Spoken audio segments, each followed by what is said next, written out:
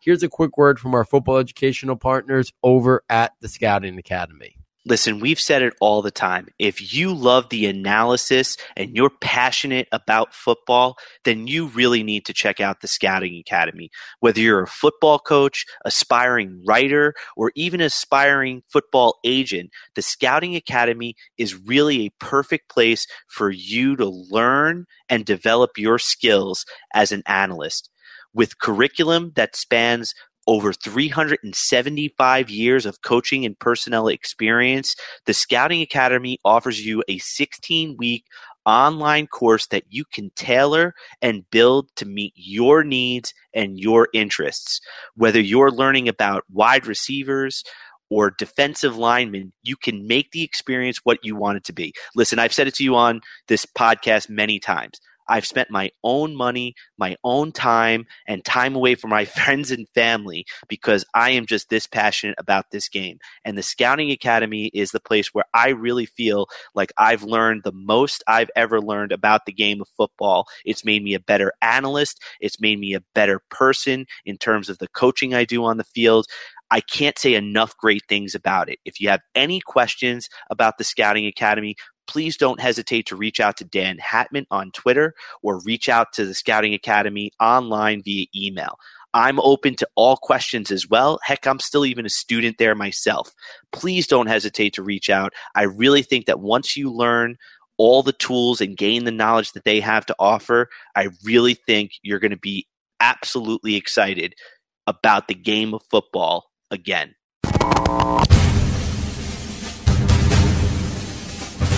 This is the Saturday to Sunday Football Podcast. This is where it all counts. This is why we're here. This is why each one of us are here. And now, here's your host. Welcome back to another edition of the Saturday to Sunday Football Podcast. I am Paul Perticchese, and joining me as always this evening is Mr. Matt Caraccio. Matt, welcome. Paul, I'm psyched because this is when we finally get to take a chance and sit back and listen to all those people out there that kind of inspired us in terms of, you know, just how much we have a passion for evaluation. And, you know, we spent all this time talking about prospects, and now it's time to give our listeners really more of a well-rounded approach and listen to some of the people that we admire, are inspired by. And I'm really excited, Paul, about the guest tonight. Yeah, so we have with us this evening Mr. Mark Schofield. Mark has been on the show multiple times in the past, one of the best at evaluating the quarterback position. Mark, welcome back to the Saturday to Sunday Football Podcast. Paul, Matt, always great to be with you guys. Are you guys okay? Are you okay? It's a tough time right now to be a Giants fan.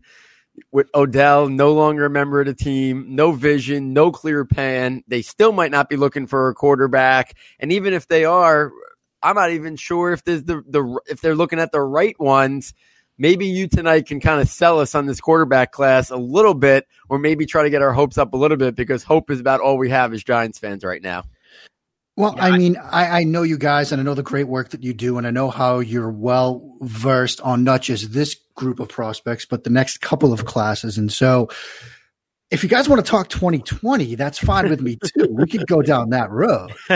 I feel like there's going to be no solace for what we lost in virtue of what's coming up, because I feel like unless we're talking about, you know, I feel like if we're maybe going to the Sunshine class and the potential of Justin Fields and we're going down that far, then I cringe, Mark. I cringe, Mark, that I will not find any comfort in necessarily what's coming up. As the three of us all know, I mean, development, it is not linear, but at this point, no matter what happens, Giants fans have to be placing their chips into the development part of the board, because you're going to need that with whomever you guys draft, whether it's at 6, whether it's at 17, whether it's at 96, whether it's 101 next year. I mean, at some point, you're going to need somebody to develop along the way. But as always, guys, fantastic to be here. Fantastic to be with you. I hope you guys are doing okay. The sun will come up tomorrow. We'll all get to have lunch. It will be okay. Absolutely. So Matt and I have been talking about this quarterback class for a while. Obviously got a little bit more pizzazz once Kyler Murray decided to pick football over baseball. So let's just start right in at the top of this quarterback class. And let's start out with those two guys. You know, Kyler Murray, from Oklahoma, Dwayne Haskins from Ohio State. They couldn't be more different in almost every capacity, stylistically, size, frame, how they win on the field. Just kind of dive in a little bit, Mark, and tell us a little bit about what you think about each of these guys, how you think they could potentially transition. Bolton and it's going to be a big transitional to them coming into the NFL, only 1-year starters.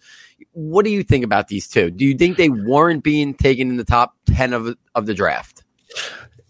Let's start there, Paul. And it's a fantastic question. And you're right. These guys could not be more unalike. I mean, they both wore red uniforms, and that pretty much ends the similarity, because with Murray, you have the athleticism, you have the arm talent, you have the ability to play off structure. You have what I call sort of angle erasing athleticism, in which if you're a linebacker or safety, you've got the angle on him, forget it. You don't. He's gone in the blink of an eye. With Haskins, you have sort of the mental approach. He's the battleship back there. He's the prototypical pocket passer, whatever Stephen A. Smith might want to say about him. He's not a running quarterback. He's a guy that's going to have to live by play strength and footwork. He's more Ben Roethlisberger than Lamar Jackson. And so these are very different quarterbacks. Do they warrant being picked in the top 5, these guys? I think in a vacuum, no, but that gets us to sort of the difference between evaluation and valuation. These guys, evaluation wise, are probably late first round quarterbacks, but evaluation is one thing. Getting a value to them when the quarterback position anyway is such a position of need, and you got to get it right. Otherwise you're lost. That's one part of it. And now in these days, we see the path for many teams. You get that rookie quarterback, you get him on his rookie deal, you build around them, and you make the run. Look at the Cleveland Browns right now. Look at 7 of the 12 teams in the playoffs last year had a quarterback on their rookie deal. Yes, an asterisk with Carson Wentz being hurt, but still, that's the path. And so if you're a team that needs a quarterback, you're going to go get one, because it's going to give you that window to maximize that opportunity. With Murray, and we can sort of dive into these guys tangentially before really getting in, but with Murray, what's going to be different between these two guys, I think, how much are you a believer in where offenses are going? Because if you sort of believe in sort of the open game, the spread stuff, the way offenses seem to be trending, you're going to be a believer in Kyler Murray. And he is still an outlier. Even if he comes in above 5'10", 207, he is still a size outlier. But with the way teams are trending offensively and schematically, you can potentially bank on him and his athleticism and the arm talent and all that stuff to get by. With Haskins, it's more the traditional path. He's very advanced mentally, even beyond just the 14 starts. You see him at evaluating quarterbacks. It is not a snap to whistle job. It is a huddle to whistle job. And you see him at the line of scrimmage, adjusting protections, moving people around, bringing the tight end to block and pass protection. His game against Purdue was up and down. They were losing, down by 2 scores, but you see him in the fourth quarter doing stuff like that when he thinks he's getting a 0 blitz on a 4th and 8. They still drop, so he gets a different look post snap, and he still threads the needle on a Band-Aid for a touchdown. That's the kind of stuff that he does. You see him making anticipation throws to the middle of the field. Murray can do some of that, but Haskins is better at it. You see Haskins having that mental acuity to look people off with his eyes. It's natural. He's a natural manipulator, whereas for Murray, it has to be sort of schemed in where he has to sort of know to look to one side and then to the other. And so these guys are different. If you're somebody that values really the mental approach, Haskins might be your guy. If you're somebody that has the foresight to see where the league is trending and you value athleticism, Murray might be your guy. I'm sure there will be some teams that have Murray QB1, some that will have Haskins QB1, and I'm sure that there are some evaluators out there, maybe amongst ourselves, that will have different guys at 1. But I think both of these guys are the top 2 guys, and we'll probably see both of them off the board at least by the 6th selection. So, a lot of things that you said there were really, really interesting, because it goes back to some of the things that, that I'm constantly kind of swirling around my mind this offseason, and things that I wanted to actually talk to you about, and things that we can kind of flesh out maybe in some of these moments. The idea versus on structure versus off structure. I've been trying to make the argument, and this, knowing that you played the position, knowing that you have a familiarity with the ins and outs of it, part of my argument has been that there's always an element, regardless of whether or not you're a pocket passer or whether or not you're somebody that's playing off structure, or somebody that's playing out in more of a move out passing game, or somebody that's in more of a rollout passing game. The argument being that, the minute the ball snapped, everything is pretty much off structure. The minute the ball snapped, you're always adjusting your platform. You're always adjusting your sight lines. You always have to move up, slide, and adjust to pressure. And that pressure will be different depending upon the pass rush angles, depending upon the first level pass rush angles and whatnot. And I think that this comes down to, that problem of dealing with, the post-snap decision-making process that goes on. What are the affordances of the scheme that he is in versus, what is actually something that he is adapting to on the fly. And I would argue, I would question, or at least I would wonder, Mark, how you feel about this. Like you said, I think they're equally adept at being adaptable within their own ways. So in other words, like the idea that once the ball is snapped, you see that a player like Dwayne Haskins can do a lot from inside the pocket to manage, manipulate, and win in that moment. Whereas you see with Kyler Murray, he's going to, like you said, he calls it, you called it eraser athleticism, where he's going to use that in order to extend the play, but also to erase maybe the pressures that he feels from different pass rush angles and whatnot.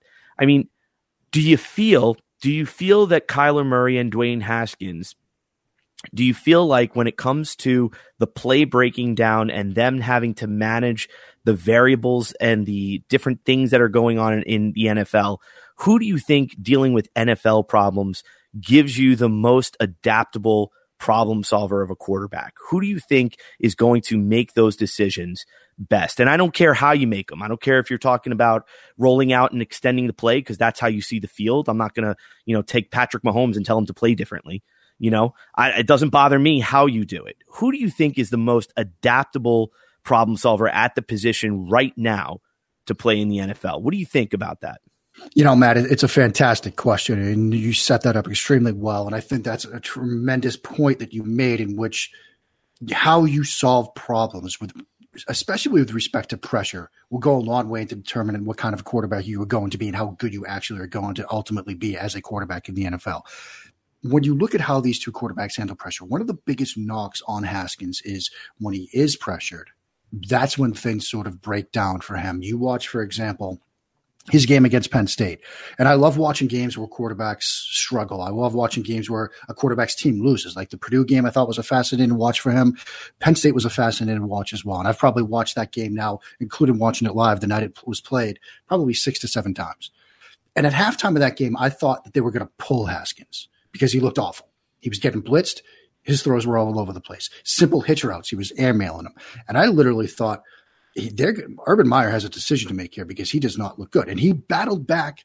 And you saw over the course of that game him start to learn that, look, I can't escape. I have to climb. I have to move, and I have to adapt in that way. And so you did see evidence of Haskins and his ability to sort of adapt it during the course of a game. And as he got through the season, you saw more and more and more of that. And so he's learning the process. But Murray, I think, is already there. And the thing with Murray is that, traditionally, as I've been doing this, I was always one that, look, you need to be able to make throws from the pocket. You need to be able to stick in there in the pocket and make a throw on 3rd and 7 in situations like that. And you still need to be able to do that. But you have to be able to do both. And the idea that football plays are all off structure, I think, is a very good one because it's controlled chaos. Nothing ever goes the way it's supposed to. If it did, we wouldn't be here because it would just be a game of robots.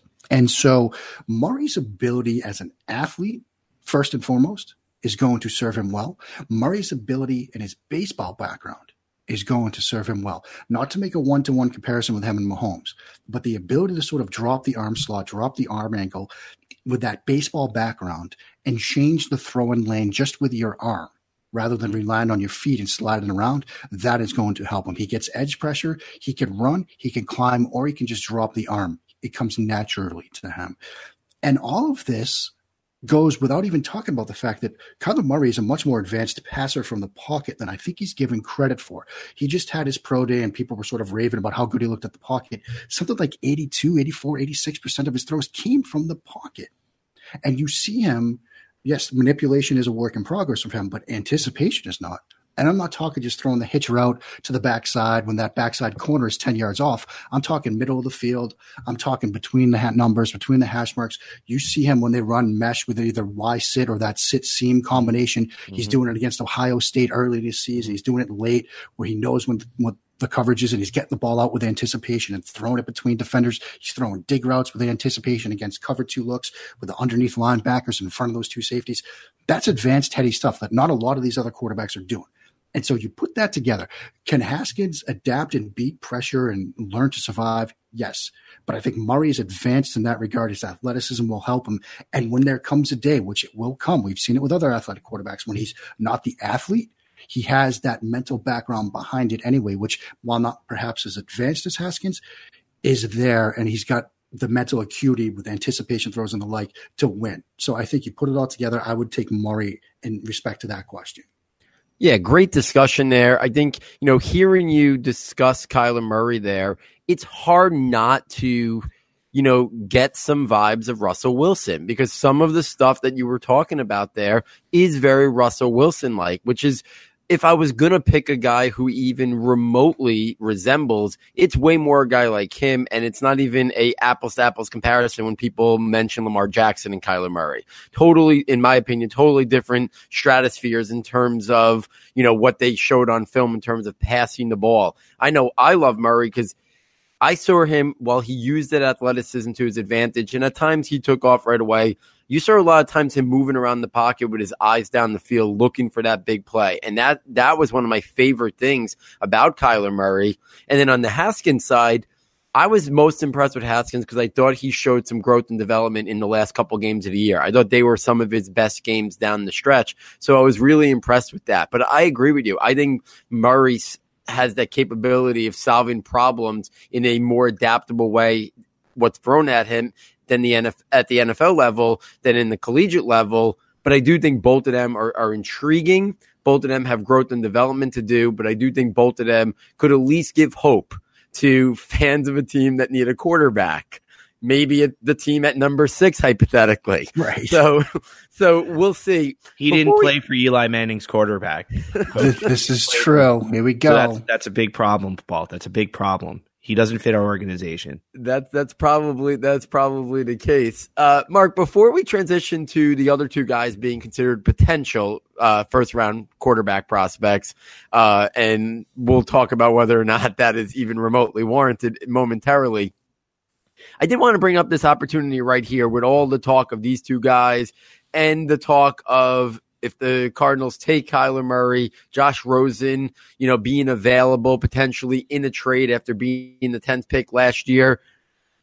You don't have to go into a detailed thought on what you thought about him last year, but quick synopsis, where were you on Rosen last year? Were you a fan of his game? Were there things that concerned you? And how do you take something in the stock of he had a horrific rookie year, but he was playing with a very poor offensive line, minimal weapons, a coach and scheme that really didn't seem to kind of cater to the offensive side of the ball and what he can do. How much does that now make us? How much of that, in your opinion, does it change what you thought about him coming out of college? Or 1 year in that situation, you have a hard time changing your tune on what you thought about him last year?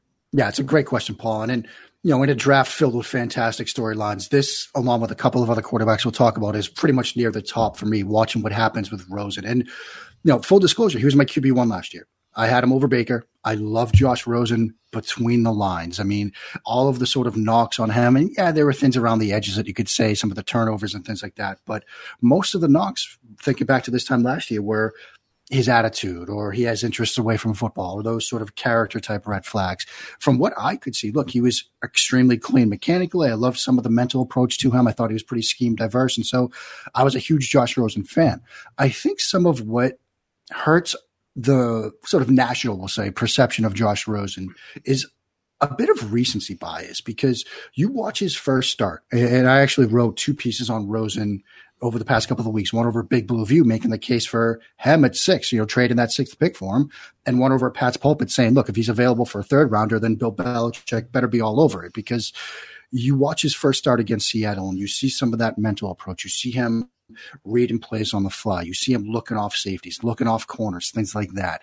You watch that game he had against Green Bay, Week 13 at Lambeau Field, when the Packers were fighting for their playoff lives, and it's got the snow, and number 12 is across the field for him. He converted a bunch of third downs in that game when they were spitting safeties at the snap, when he was trying to sort of read things on the fly, showed you that almost veteran mental savvy in that pre-snap, post-snap phase. You see him convert a 3rd and 23 backed up in the shadow of their own goalposts with 4 minutes to go in a tie game when he has to create outside of structure. One of the knocks on him was he couldn't do that. Well, he did it. Buys time, rolls to his right, finds Larry Fitzgerald with a deep ball to move the sticks on 3rd and 23. They go down, they kick the field goal to win it. That right there, those two games, week 4, week 13 or so, fantastic. But after that, he gets pulled from a couple of games. They struggle. And now there's this perception that he was a bad rookie quarterback. Well, we've had similar rookie quarterbacks, such as Jared Goff or an Eli Manning or a Peyton Manning, or you go on down the list. Rookie quarterbacks can struggle. We saw it at times this year with Josh Allen or Lamar Jackson, and it happens. I think with Rosen, there's obviously the context to it. Look, I had to Google some of the guys he was completing passes to. I did not recognize him. Maybe you guys knew a Trent Sherfield, and I'm probably sure you guys did because of the great work you guys do, but I didn't know who these guys were he was throwing to. Those last couple of weeks of the season, he's playing behind all backups on the offensive line. And so I think the context thing is key with him. Now, having said all that, if you're Steve Keim, if you're Cliff Kingsbury, and you've come in and you want to run your offense, and you realize as you look at this roster that we still have holes up front on the offensive line, we still have some things that we need to figure out. We don't know if we're going to be able to protect our quarterback on a consistent basis next year. Well, what did we just talk about with Kyler Murray and how he has the ability to sort of adapt on the fly to pressure and perhaps evade pressure better than Dwayne Haskins? Well, Josh Rosen is a similar quarterback. And so the calculus might be he's going to fit our scheme better. He's going to be able to stay alive longer because we might have a patchwork offensive line still. And so I can understand why that might be the thought for Arizona, saying, look, we're going to go all in on Kyler Murray. We're going to do it our way. And this guy gives, whether it's Haskins or Rosen or Murray, out of those three quarterbacks, given the roster we're going to have, Murray is going to be our best bet to sort of stay alive and extend plays and sort of create an offensive structure. If that's the case, then all 31 other teams better be making calls about Josh Rosen, because I still think he could be a very good quarterback in this league. And I think at times he was last year. It's just for this moment in time, it might make more sense for Arizona to go in a different direction. I wouldn't do it, but I can understand if that's their thinking, them making that decision. Yeah, I mean, I think that makes a lot of sense. And I mean, I think when it comes down to it, if Josh Rosen could be had for a 2nd or 3rd round pick, the value there probably easily supersedes the value of picking a Kyler Murray or Dwayne Haskins in the top 10. But I guess it comes down to the scheme and the style and the fit and all trying to piece it together. And I think from hearing you talk, I think if all things were equal and you just needed to pick one of those 3 guys, taking compensation out of it to be your quarterback moving forward in a very neutral situation, not a specific scheme you're running, you still would maybe put your chips on Josh Rosen. Am I hearing that correctly? Yeah, Paul, I think you've got that exactly right. Sort of in a vacuum, if these guys were all coming out right now, I would still have Rosen over the other two. I mean, it would be close, but I would still have Rosen.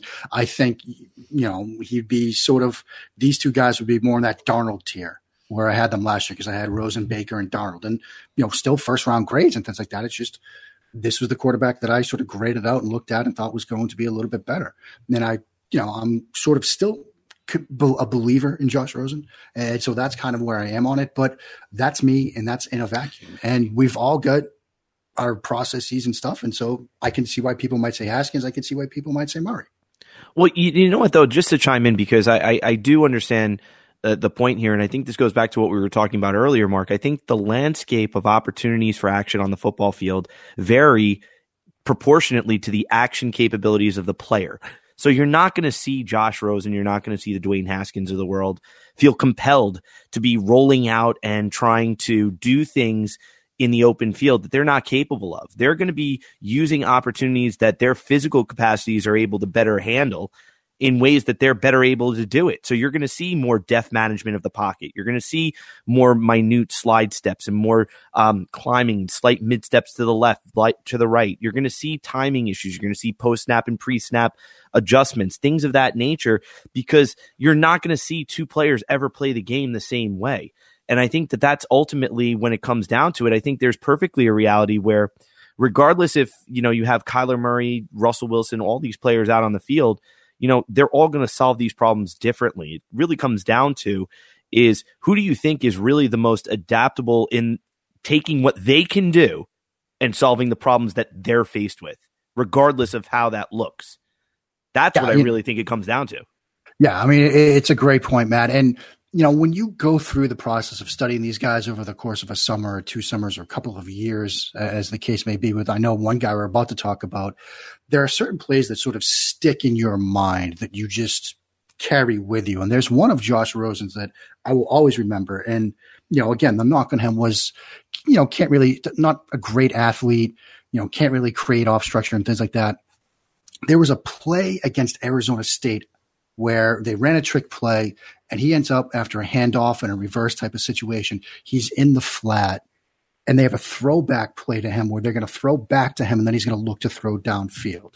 And as he's waiting for this ball to come to him, there's an unblocked defender who's going to have a free shot at him. But he's able to catch, step around, and then make a downfield throw and throw an absolute strike on a deep over route. And why I loved that play is because it gets to sort of what you were getting at, Matt. It put him in an unfamiliar situation. It's not like he's in the pocket or in the gun and he's under center. He's dropped back and now he's got somebody at him. He's out sort of in the flat, basically. And he's in unfamiliar territory and he has to sort of rely on muscle memory and athleticism. He just has a guy with a free shot on him, steps around him, steps up and makes a throw. And so when I saw a play like that, I thought, look, for all you want to say about his inability to create outside, he can use his footwork to survive. And I wrote a number of pieces saying, look, he can follow the Tom Brady path. And so I think when you sort of see Josh Rosen do things like that, you see him in that play I described against Green Bay, making a play outside of the pocket. That coupled with the mental approach makes me think that he can still play this position at a high level. You get a little bit of help around him.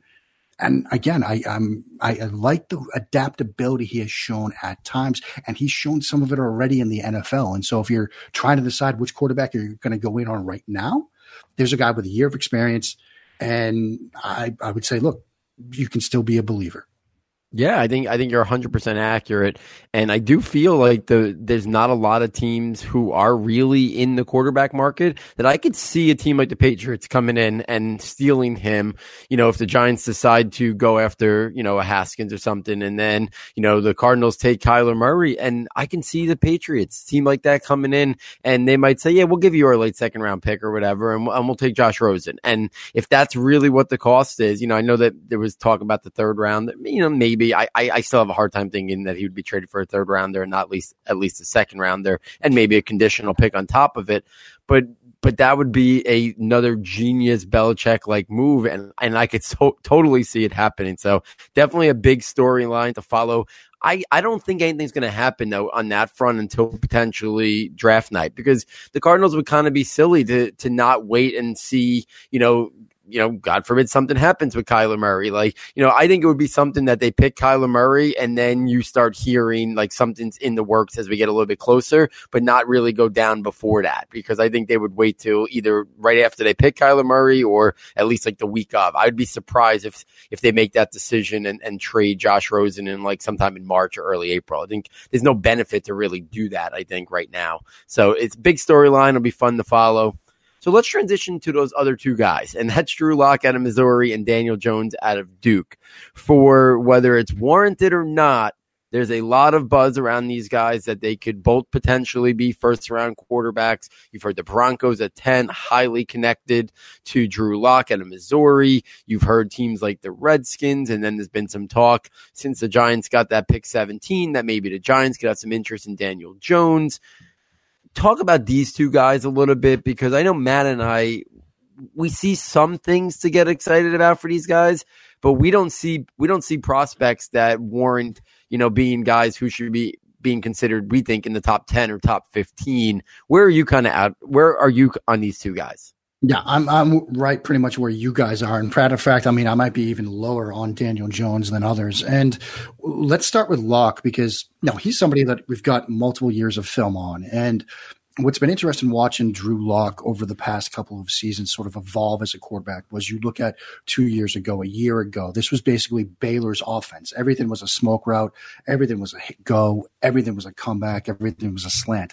Everything was sort of to the boundary. And, last year, under Derek Dooley, he started to do some more stuff in the middle of the field. I've charted like 6 or 7 of his games, basically, in terms this season, just in terms of throw placement to area of the field. And it's been, you've seen growth in him throwing between the hash marks, between the numbers. He has the arm, but with him, it's Josh Allen-esque in a sense. It's a double-edged sword because he has an arm that bails him out of situations, but it gets him into other situations because he relies on it too much. You've seen him make fadeaway throws. You've seen him attempt throws downfield when the feet are not set. He looks more like a basketball player attempting fadeaway jumpers at times than a quarterback stepping and throwing with rhythm and solid footwork beneath him. And so you put that together, and there are some things that we know NFL teams will look at him and say, we can make this work.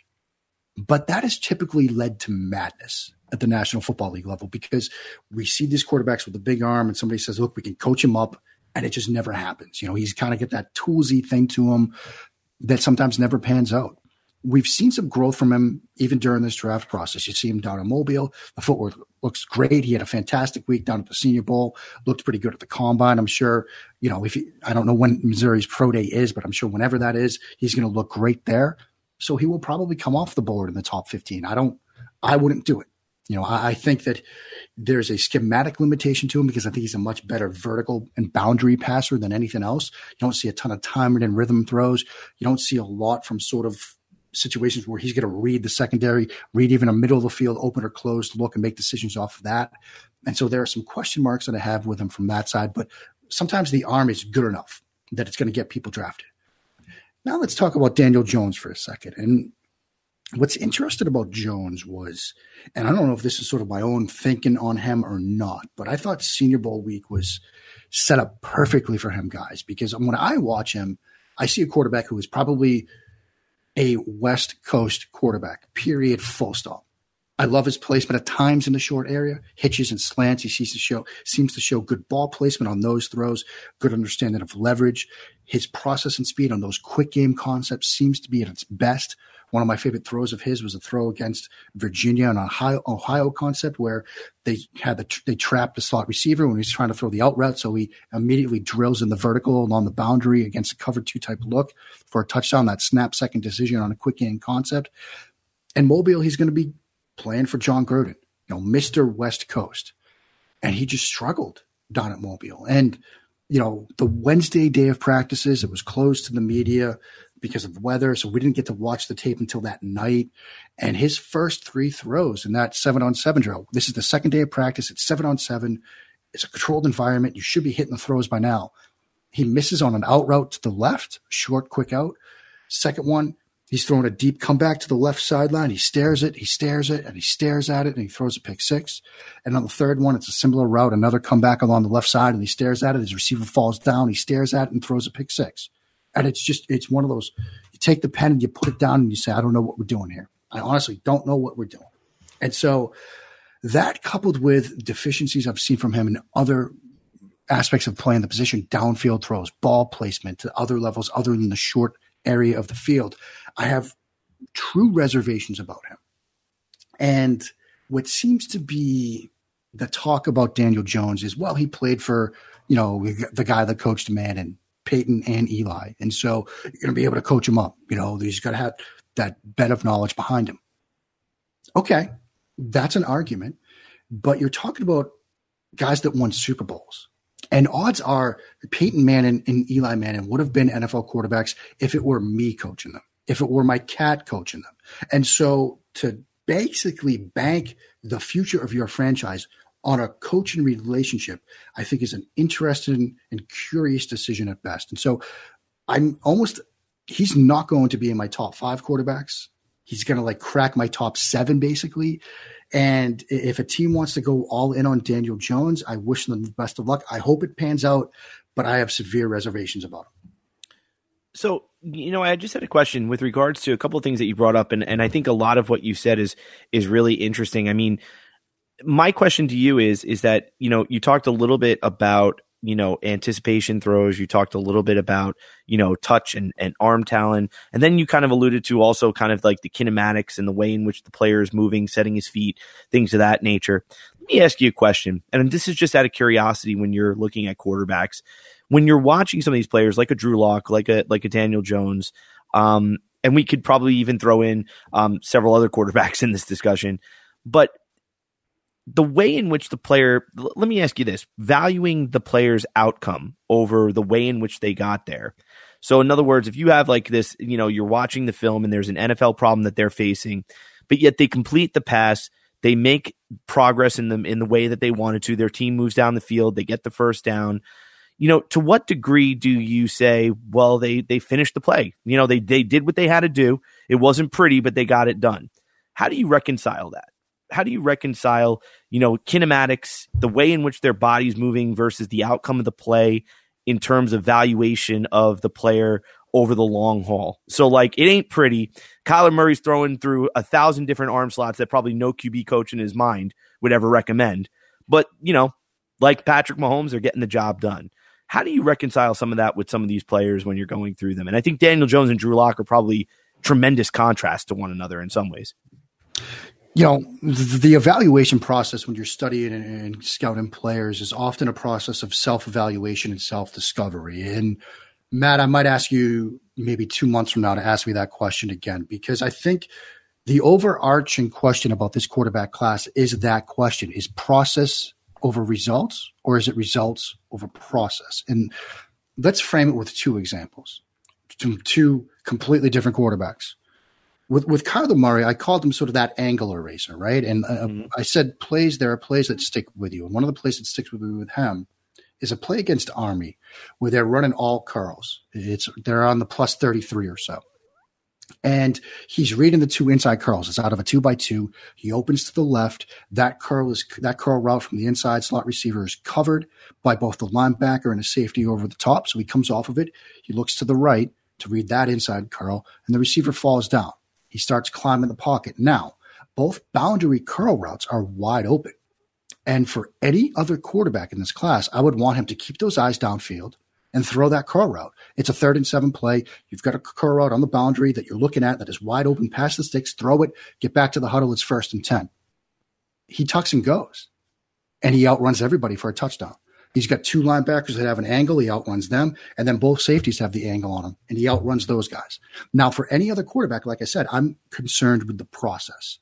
And I would look at that play and I would say, that's a fantastic result, but that's not the process that's going to work in the National Football League, because you're not going to be able to outrun those guys to the edge. You're not going to be able to outrun those safeties and get a touchdown on that play. Throw that boundary curl route. And so with Murray, we might have to sort of adjust our thinking. I might have to adjust my thinking and say there are some times, and for some players, that you throw the rules out the window. You take the rule book and you disregard it, and you look at the results and you say that, look, he's the kind of special talent where the results matter more than the process, and he will be able to make this work in the National Football League. Let's take a different example. Tyree Jackson. Couldn't be a more different quarterback, obviously, than Kyler Murray. And one of the concerns that I have with him is a mechanical one. And I've said before that mechanics don't matter until they matter. But when you watch when you watch Tyree Jackson, he has a tendency to lock up that front leg when he's throwing the football. And I just literally got done writing a piece about it for Matt Waldman's site. I've mentioned this other places as well. I always have books like this, Coaching Quarterback Mechanics. That's a great one. Axman, that one. coaching this one, another. I just ordered the 3rd edition of this one. And I pulled out quotes. For example, Axman talks about how sometimes when you're a taller quarterback, you overstride and you lock up that front leg, and it leads to sometimes high throws, sometimes low throws. That's an issue you see with Tyree Jackson. There is a play against Toledo where he makes a ridiculous deep ball throw. It's like it goes for, I think, 57 yards, just from where he's throwing to where it's caught, but it's on an angle. So it's probably more like 60, 65. And it's slightly to the outside shoulder where it's not perfectly placed, but on a deep ball throw, you just want general accuracy. But he locks up that front leg when he's throwing it. And that causes that break in the biomechanical chain between the upper body and the lower body. It works as basically a brake. You stop your momentum when you lock up that front leg and you turn yourself into an arm thrower. It turns him into a pusher rather than a pure pocket thrower. And you saw his pro day. We're recording this on Wednesday. You saw his pro day today. He was still doing that at times. And so there are times when he could still make incredible throws, even fighting through that issue as he did on this throw against Toledo, this deep ball that gets put in a fantastic spot based on the coverage and everything else for a huge play. But will that still work for him going forward? And so while I have been the process over results guy, and I will probably stay that way, there are guys in this class that are making me sort of question that, especially Kyler Murray. He might be the ultimate test of that. What matters more, process or results? Because 9 times out of 10, it's your process that gets you to the decision, that gets you to the right result in the end. That matters more, especially when you're trying to survive life in the NFL. But when you have a rare talent, sometimes the results might end up mattering more. And you take that process that you want to get the other guys to follow and throw it out the window. I mean, think back to when we were kids and you knew that there was somebody in your class that was a little bit smarter, or there was somebody on your team that was a little bit faster, and maybe they didn't need to do everything the way that everybody else was taught to do it, but they would still get it done. Can that be extrapolated to the NFL? Maybe the great ones and the rare ones have that kind of talent to make that work. Yeah, listen, I'm going to tell you, Mark, I could have a whole show with you picking your brain apart on everything you just said and going way down those rabbit holes. Let's do it. Yeah, man, I can go way down those rabbit holes because there's a lot of arguments out there that there's so much reciprocity between everything happening on the field and everything we're trying to process orientedly break down. That is there really a distinguishing mark between either? Are the results even separate from the process? Is the process separate from the results? Are they one and the same? And does it invite a whole new framework for actually evaluating them to all to be together? So it's just a wonderful, wonderful point. But I love what you said though, just about the idea of the rule book, the proverbial rule book with these players, and the idea that the rule book really has to be thrown out the window because in general, we're evaluating players, human beings, behaving in an environment. And how everybody perceives the environment is uniquely different to them. It's like a fingerprint. I keep using that type of analogy. Everybody has their own fingerprint for the game. Kyler Murray doesn't know what it's like to be 6'5". Tyree Jackson over there does not know what it's like to be 5'10". He just doesn't. He sees the game that way. So I don't want to belabor this any longer. Again, rabbit holes galore, man. We can go way down those things. But Paul, I mean, let's kind of maybe move this forward a little bit because I do want to throw in a player who I think is probably, one of the enigmas in this class or the more polarizing figures in this class. You mentioned Tyree Jackson. I wonder if you could take us back to Tyree Jackson and maybe throw in Will Grier and tell us some of your thoughts on him. Yeah, two sort of fascinating evaluations as well. And let's start with Jackson because obviously he has made a name for himself and generated some buzz building off what was a pretty solid Senior Bowl week for him by testing sort of out of the stadium at the combine with, a pretty fast 40 and some explosiveness to him.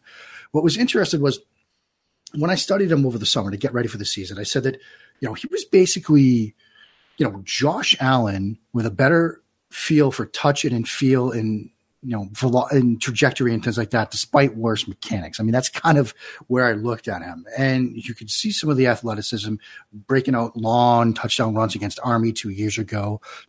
They move him around in the pocket. You see him make some ridiculous throws. There's not a throwing window that he's afraid of at all.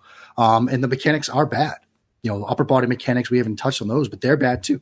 I mean, so it's a working process and he's trying to get better at it. The fear I have with him is twofold.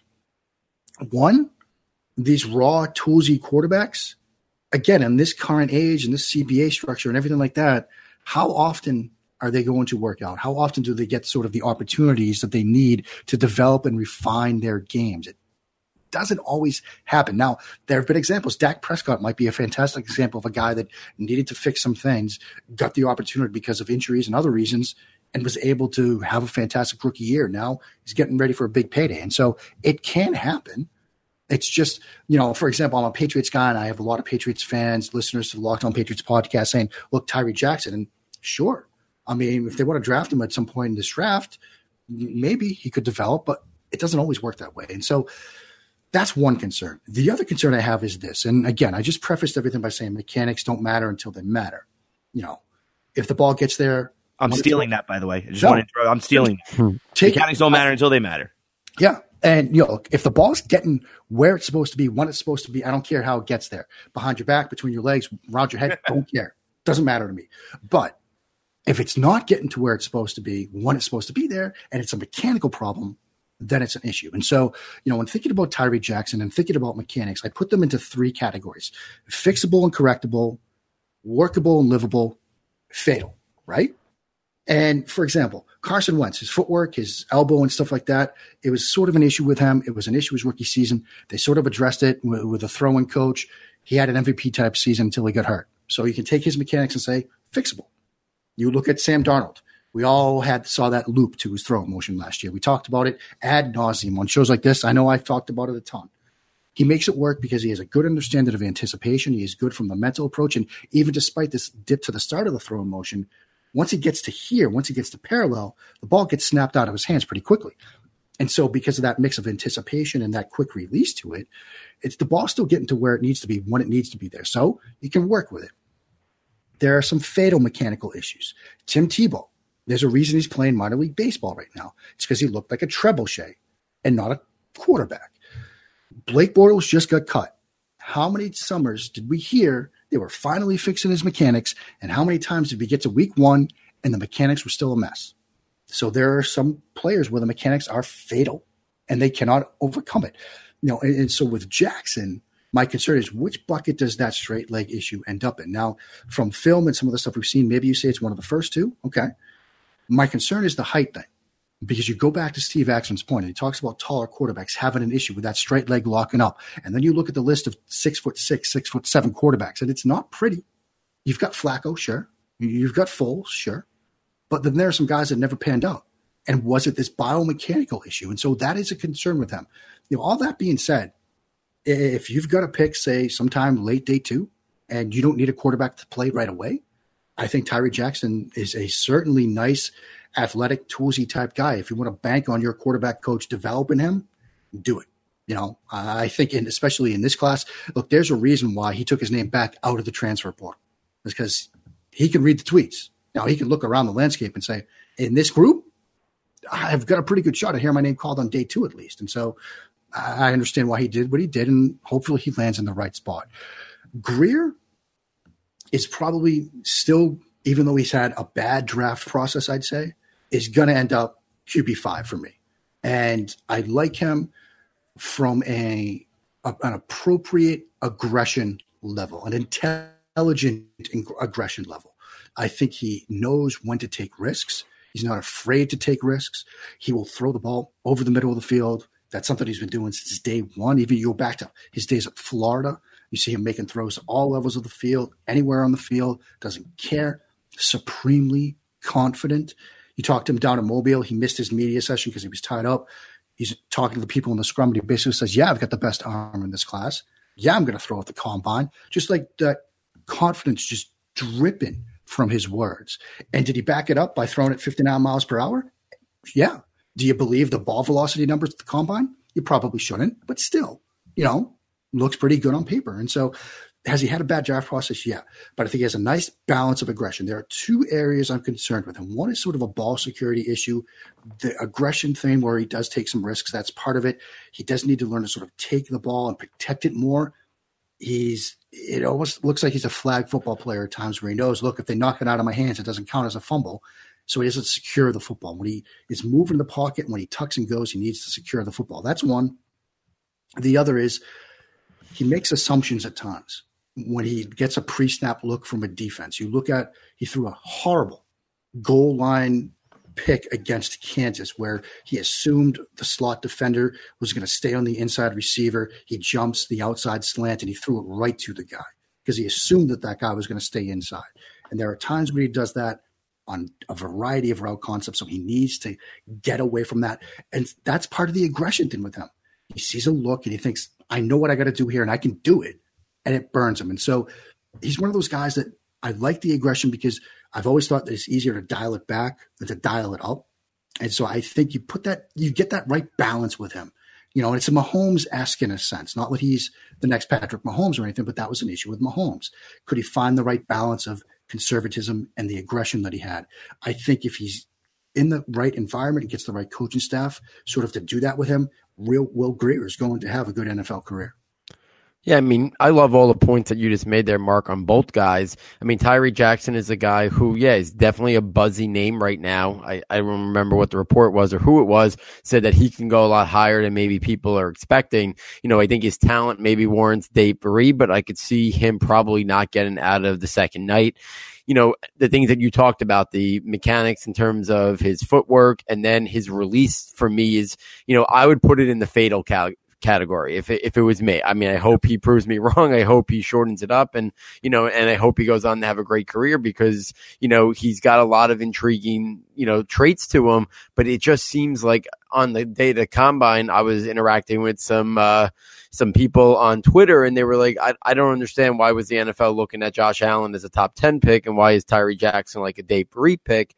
And my one person's opinion was it was all about the mechanics and it was just the release. Josh Allen got the ball out very quickly. He had his own issues and different issues, but you didn't see that slow release out of Josh Allen. You didn't see that what you were talking about in terms of the leg. You didn't see some of that. And I just thought sometimes in terms of passing ability, the athleticism showed up more on Josh Allen than it did on Tyree Jackson. So I'm concerned that it's a fatal flaw. I hope it's not, but that's where I'm a little bit concerned. And then obviously Will Grier. I'm a fan of Will Grier as well. He's in my top 5.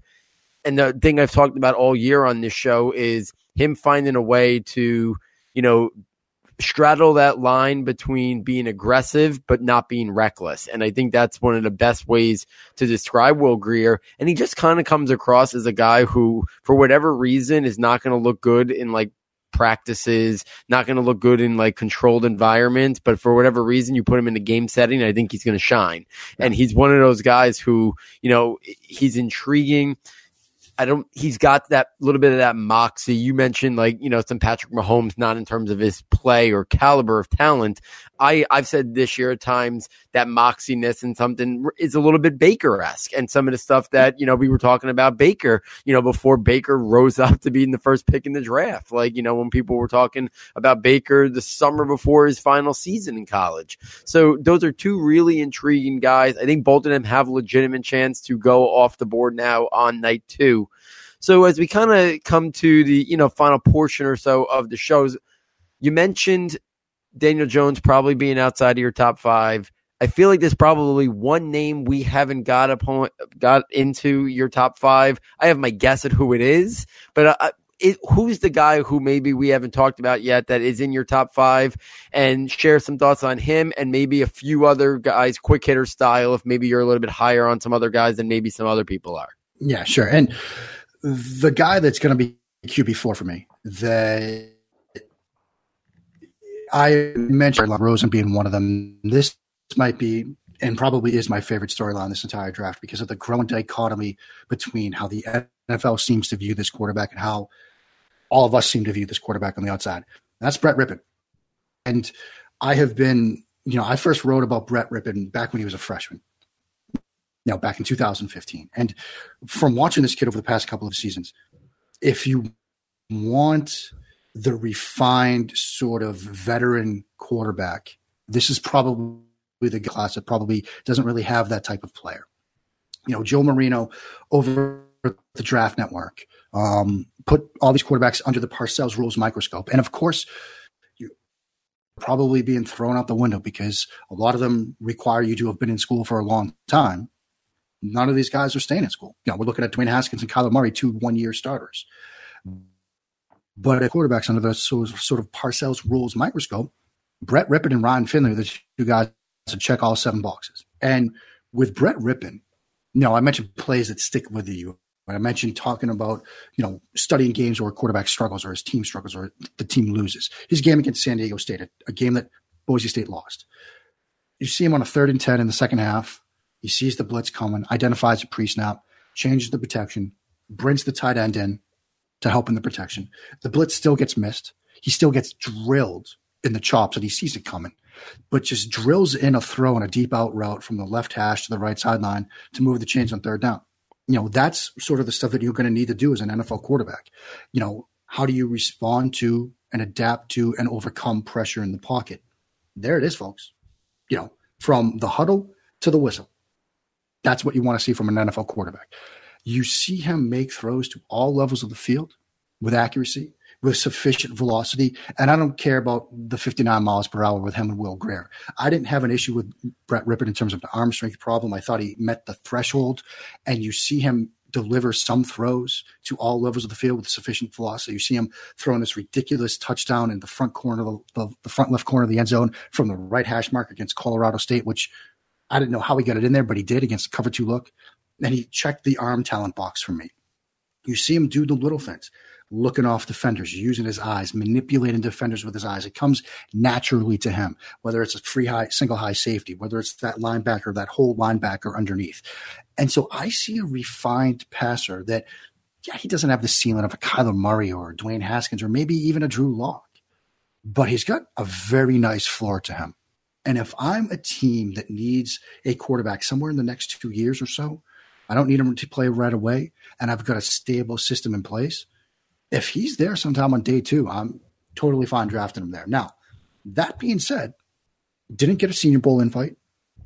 You look at the Pro Football Weekly draft guide, which I did some work on, wasn't even listed by Greg Gabriel, who was a scouting director for the Bears for 9-10 years. He was one of the throwing quarterbacks at the Combine, which, guys like Tony Romo and stuff have gone on to NFL careers, but that also tells you how the NFL might view him. There seems to be this gulf between the NFL and guys like me, and whether it's Kyle Krabs, who has him, I think, at 6, or Derek Clausen, who has him at 4, just like I do. Everybody on the outside seems to really highly regard this kid and think highly of him. NFL might not like him. Now, we'll see if that 59 whatever miles per hour moves the needle on him a bit. Maybe it does, maybe it doesn't. I would go and bang the table for this kid,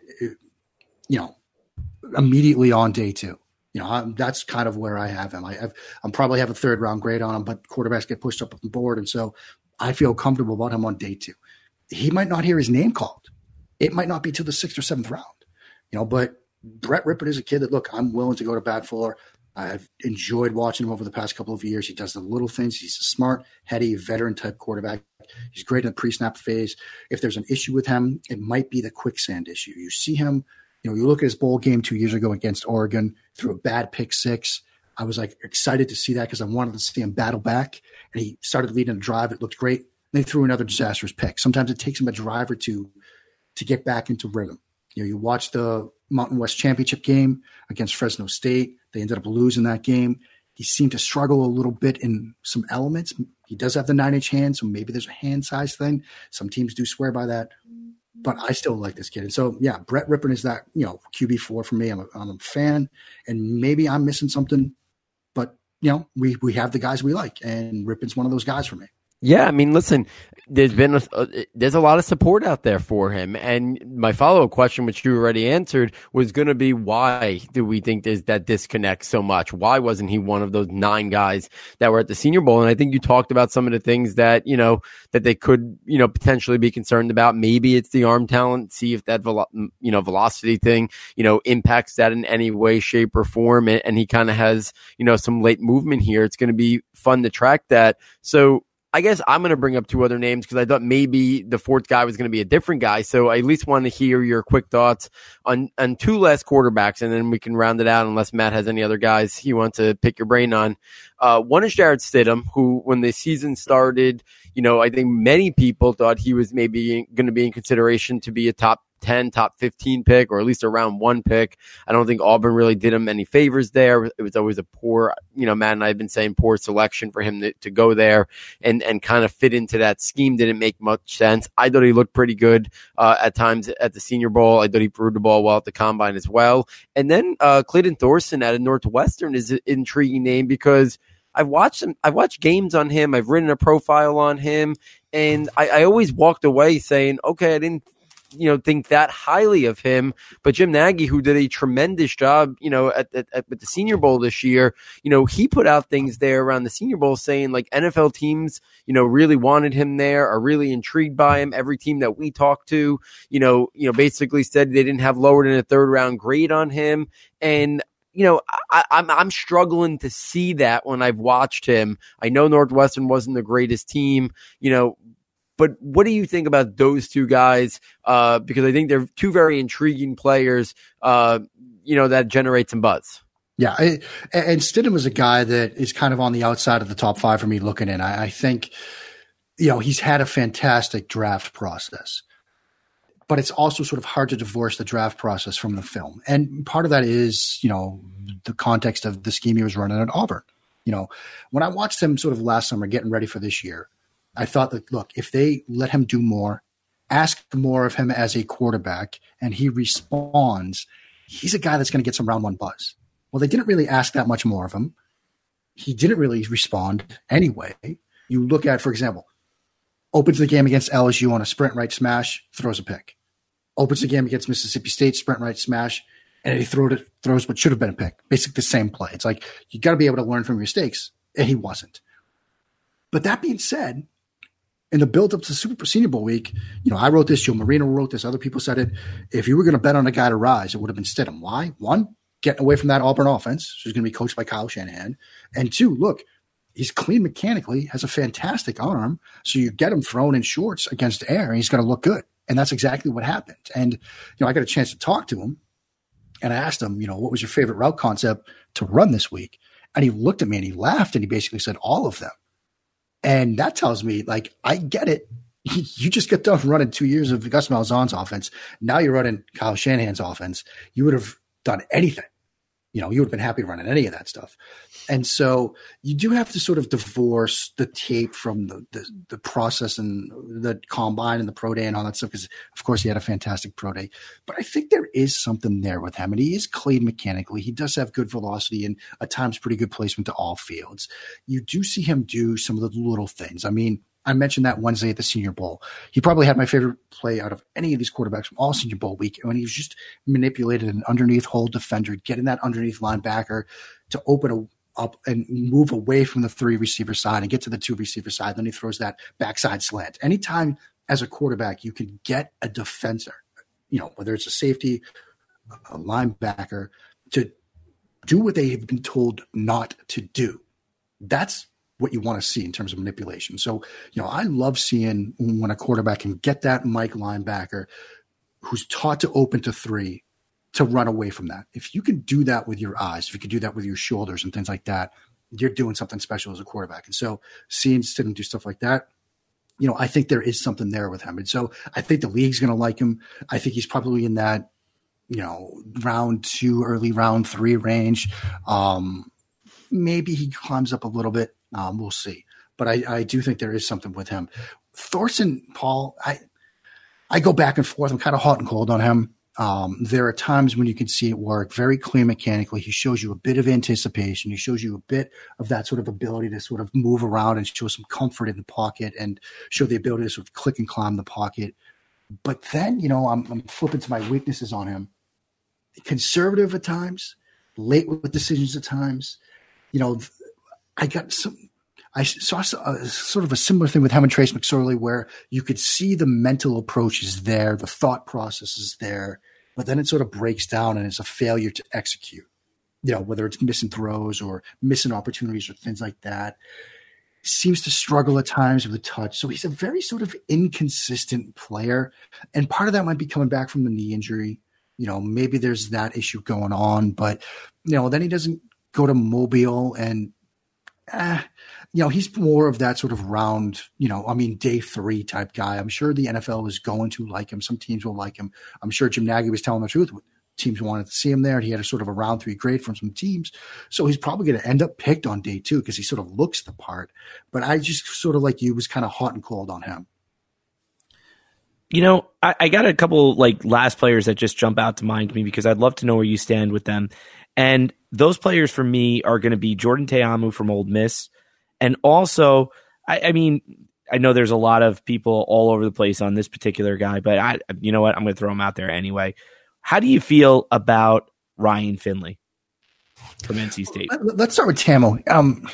He's one of those test cases for scout the traits, not the scheme, because you look at that Mississippi offense and they ran 3 plays. That's basically what they did. It was basically, 95 where it's a go route and a hitch route to one side or the other, 989, a lot of vertical type, Coryell type stuff. And so it's hard to divorce him from the idea that he's going to be just a vertical based passer. He does some nice things. He shows some pocket toughness. He shows some of the mental approach on those route concepts that you would like to see from a quarterback. But I think he's, we've heard this about Tyree Jackson. He's a year away from being a year away. I think that might be sort of an appropriate thing for Jordan Ta'amu because there's going to be, because of the offense that they were running, because of what he was asked to do, or even more accurately wasn't asked to do, there's going to be some developmental issues in terms of where he has to get to.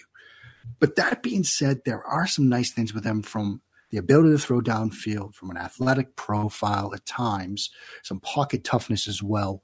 And so, if you were hoping to get Tyree Jackson as a developmental quarterback and you missed on him, Ta'amu isn't a bad sort of backup plan. He's not a bad consolation prize if that's the route you want to go down as an organization. As for Finley, Finley, if it wasn't for my love of Brett Rippon, throwing that out there, Finley might be the guy in that mix for me, because as we were talking about with Rippon, checks those 7 Parcells rules. I thought on film, I had some questions about the arm talent, but he spun it really well when you get to see him up close and personal down in Mobile. And that's one of the good things about seeing these guys live, is sometimes it doesn't translate the velocity and how they throw the football until you see it up close and personally. Spun it pretty well down in Mobile. Very smart kid. Even though they lost this game against Syracuse, that was one of my favorite games of any of these quarterbacks to study, because the Orange spun their safeties a ton at the snap. He had to do a lot from the mental perspective, and I thought he read those spun safety looks incredibly well. Hit a touchdown early in that game on a spun safety look that was one of those put the pen down moments in a good way. You see him and you talk to him. I got a chance to talk to him about one of their favorite 3 receiver concepts, where they have sort of a post route from number 1, an out and up from number 2, and then an out route from number 3. And he talked about how they'd love to put one of their best receivers at that 3 spot and get them matched up with either a safety or a Mike linebacker. And they would throw that a ton. So he gives you that mental approach, a very good timing and rhythm based passer. So similar to Rippon, he's a guy that I think is a very nice floor. Again, probably doesn't have a tremendous ceiling, but if you're looking to sort of get that guy that's some insurance for either an aging quarterback, or maybe if you're a team that has a younger starter, but you're a little iffy on, Finley, Rippon, those might be some good guys to keep in mind. So, I like Finley. I think he's got a nice floor to him. He'll probably be a 4th, 5th, 6th round type of guy, but I think a team is going to get a good quarterback when they draft him. Yeah, listen, I think those guys, I think there's decent depth. I think there's definitely questions about the top end guys and maybe a couple guys getting pushed up into round 1 that don't belong there per se. But I do think there's some intriguing guys there, whether it's day 2, whether it's, a guy falling to day 3, round 4, whatever. I think there's some intriguing names there kind of across the board in terms of what you're looking for. You're looking for that big upside developmental guy that's Tyree Jackson. If you're looking for the guy who maybe can be a really quality backup, spot starter, maybe, certain schemes, certain systems, be a average starter, I think Ryan Finley's there. And then there's all different ones in between, those guys as well that I think makes it a little bit intriguing. I think the more intriguing thing is, especially in terms of the day 2 guys that we were talking about, is I don't know right now how high the need at quarterback is for some teams. Obviously, there's some teams that are very much, in the need for a quarterback, whether it's the Giants or the Dolphins, and the Broncos and a couple other teams here or there. but it's going to be intriguing to see if some of these teams get guys in round 1. Well, then I don't know if some of these guys who we think are going to go off the board in round 2, is it going to be teams that maybe are looking 3 years down the line, like maybe the Chargers, or, we'll throw the Patriots in the mix based on how long we think Brady might play, or, the Steelers, but they just invested a day 2 pick in, Mason Rudolph. So you start to kind of go through the rosters of the NFL teams and say, how many teams are going to look to look to spend the top 100 pick on a quarterback? And I think most people, at least want to have the hope that if they take a guy in the second or third round, that he has at least a chance to be a starter. I think that's the goal for most teams, because there are a lot of valuable other players who are starters in that. And we know that most NFL starters come from round 1, but that doesn't stop people from, taking risks in day 2, round 2, round 3. And I think those teams do it with at least the mindset of thinking that maybe down the line they could be a starter. I just don't know how many teams, are really looking for that this year, especially if the teams that are in high need get the guy in round 1. So I think that's going to be a fascinating storyline, that some of these guys that we do think are day 2 picks, do they fall further than we might think because of that scenario? So it's an interesting thing to kind of let itself play out. A lot of fun storylines with the quarterback position, from the guys at the top to the Josh Rosen angle, and then obviously the day 2 and some guys that may fall to day 3 as well. Mark, this was an absolute blast, as it always is. I think we covered 11 or 12 guys tonight, really breaking down deep, getting into this quarterback class, talking about a lot of different things on the field, their traits, their skills, how they solve problems. Thank you so much for joining us. It was an absolute pleasure. Oh, Paul, Matt, it's always great to be with you guys. I'm surprised you guys didn't ask me about Easton Stick, a.k.a. Julian Edelman 2.0. I can't wait for that to sort of play itself out, because we all know, look, after that 3-cone, I mean, come on, Belichick's got 12 picks. He's looking at Easton Stick and he's thinking, oh boy, going to do it all over again. So, but as always, guys, it was a tremendous, night chatting with you guys. To sort of get to Paul's point quickly, I'll throw out some teams that it wouldn't surprise me to see them go quarterback. Maybe a Tampa Bay, maybe a Detroit, or maybe a Cincinnati, or maybe an Atlanta, maybe a Carolina.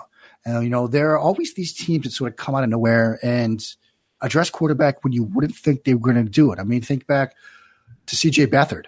It was kind of a stunner when he came off the board where he did, even though, the 49ers, were they really going to go C.J. Beathard here? Okay, well, it kind of panned out for them. And so there's always one or two teams that kind of surprises you sort of in that mid-round range where you're thinking, oh, that's interesting. I mean, the Mason Rudolph one was another good example, Paul, where, okay, they're not going to go quarterback early, but they're going to go Mason Rudolph here, a guy that people thought might have even snuck into the first round. And so it'll be interesting. I think there'll be some surprise teams come that, day 2 of the draft that maybe address quarterback, and we weren't really ready for seeing that happen. But guys, blast to be with you. Always a ton of fun. You guys do such fantastic work throughout the year with the show, during the combine. Paul, you're just crushing it on Twitter, and it's just always an honor to be on with you, gentlemen.